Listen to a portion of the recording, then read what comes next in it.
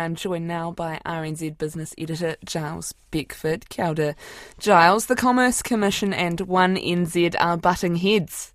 So they are indeed. Kia ora to Charlotte. Yes, it looks like a clash of the heavyweights is looming as the Commerce Commission wants One NZ, formerly Vodafone, if you haven't caught up with the name change, to stop its high-profile 100% mobile coverage advertising campaign.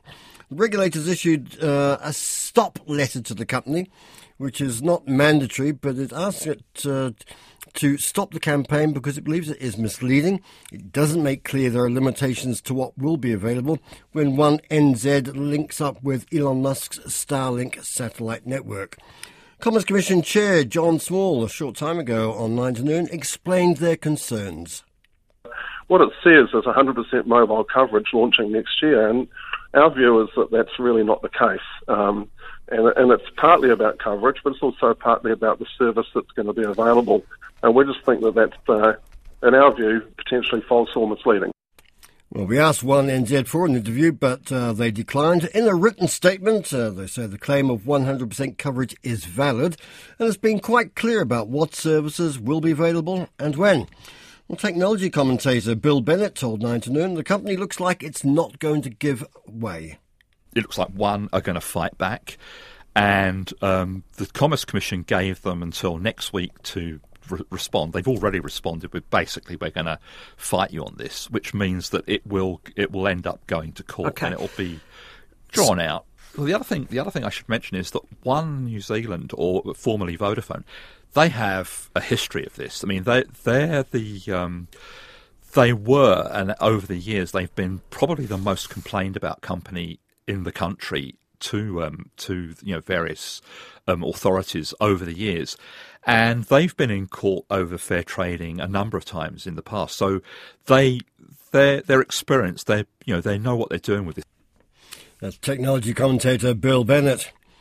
The cinema software company Vista Group will cut its global workforce of nearly 800 by up to 8% as part of a major business shake-up.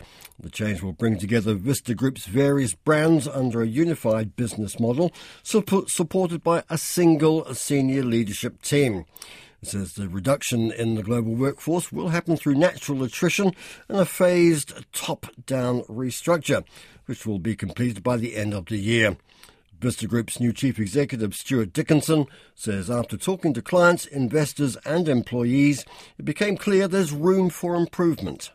I think this gets us to where we're trying to go faster, which is about how do we build products that our clients need? How do we do that in a way that's connected and is really innovative? And so operating as silos or individual companies, I don't think gives us the potential to do that. So this is about unlocking all of the technology that we have and making sure that we leverage that and really build great solutions and great products for our clients. So we're really leaning into all of our clients are focused on digital, they're focused on enabling their businesses through connected experiences. And so this is about us executing on our strategy, which is to support our clients to be successful. Well, Stuart Dickinson says the changes will improve shareholder returns and expects to be cash flow positive at the end of 2024. That's a year earlier than expected. Well, prices for the country's major commodity exports have been soft in recent months, notably for meat, dairy and logs. ANZ Bank's latest commodity price index showed a 2.3% drop in June on the month before and nearly 15% lower than a year ago. But a weaker New Zealand dollar has cushioned the decline, with the annual return only 11% lower. ANZ's senior agriculture economist Susan Kilsby isn't certain that exporters will continue to get the benefit of the currency. We are actually forecasting some upward movement in the dollar, between now and the end of the year. Saying that we've seen the dollar, continuously sort of falling for the last sort of year or two.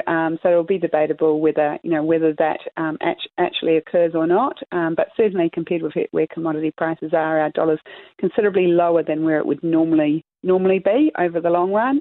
But some of that's been driven by just a lot of global uncertainty. And when times are uncertain, people tend to invest in the US currency rather than more risky currencies like the New Zealand dollar. ANZ economist Susan Kilsby. Well, the technology industry around the world faces higher prices for two key materials used to make computer chips as China tightens controls over exports. It's the world's biggest producer of the metals gallium and germanium, which are used in semiconductors, which power everything, of course, from mobile phones to military hardware. Well, exporters from there will now need approval to send the metals overseas. The Chinese government says this is to preserve security and national interests. It follows efforts by Washington to curb Chinese access to some advanced microprocessors. And, of course, it's just before a high-stakes trip to Beijing by US Treasury Secretary Janet Yellen.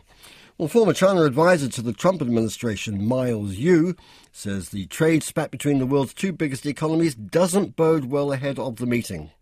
Chinese economy is in shambles. So China needs the West in general and the United States in particular much more than the other way around. So that's why they agreed to talk, but China is setting the condition by passing a whole bunch of laws, counter-espionage laws, and strengthen its ideological and political control of foreign investments. So what Secretary Janet Yellen is trying to do is to tell Chinese, hey, listen, we love to talk and welcome back, but we have to really follow the rules and to be fair. And most importantly, to follow the mechanism of market. All I have to say is good luck, Secretary Janet. Gyles Beckford, a former advisor on China to the Trump administration. Bladder cancer diagnostics company Pacific Edge seems to have been handed a lifeline after a US Medicare provider said it will delay implementing its decision to no longer cover the company's flagship CX bladder test. The original decision would have seen Medicare coverage for CX bladder end in the US in a couple of weeks, and that would have been a major revenue blow for Pacific Edge. But the company this morning says the Medicare provider will now go through another determination process with an open meeting and public comment. There's no time frame given for that. Let's see how that's been absorbed by the market. I'm joined by James Hunter of Jarden Securities. Kia ora to you, James. Kia ora, Giles. How's things? Not too bad. More to the point, how's things for the market? And just there, Pacific Edge, they must have had a bit of a shot in the arm after that announcement. They have, obviously, Pacific Edge, local company here. Big news, obviously, in the market today. Obviously, the share price did jump significantly on the back of the lifeline being handed out. The shares did jump back up to as high as about 25 cents. Seem to have settled down a little bit, currently trading around 17 cents. So, massive good decision for them. And obviously there's still some uncertainty there, but obviously a jolt that the company needed. So. Right, just a quick look at what's happening with the top 50. Sure. So obviously Pacific Edge dominating the market at the moment. Obviously Vista Group on the announcement of the job cuts as well is up around about 7% to $1.81. We've also got Stride Property Group up around about 3%, so about $1.43 at the moment. Detractors in the market at the moment, we've got Precinct is currently down about 0.38% to $1.31. Contact Energy is down about the same to $8.12, and Mercury is down about 0.3% also to about $6.58. Just a headline for Australia, please, and then to the currency. Sure. Okay. So Australian market at the moment just down just shy of 1%, driven by detractors being Magellan, currently down about 6%. ARB Corp down around about 5%. Pixar Group down 3.6% to $12.50. And the New Zealand dollar? New Zealand dollar is currently up slightly against the Aussie. It's currently trading at 92 cents 86. It's pretty flat against the US at 61 cents 78. The pound we're up very slightly to 0.4864. Euro we are pretty flat again at 0.5691. Japanese yen down slightly to 89.17. Which leaves us with interest rates, oil and gold. Sure. So the 3-month bank bill rate currently flat, also at 5.71. The Brent spot rate is currently up very slightly, $76.82 a barrel, and gold is currently down ever so slightly, currently trading at $1,917. Lovely. Thank you for your time. That's James Hunter from Jarden Securities. And that's business for another lunchtime. The news and numbers updated for you around 5:30 in Checkpoint. But for now, that's business. Back to you, Charlotte. Thank you very much, Gyles.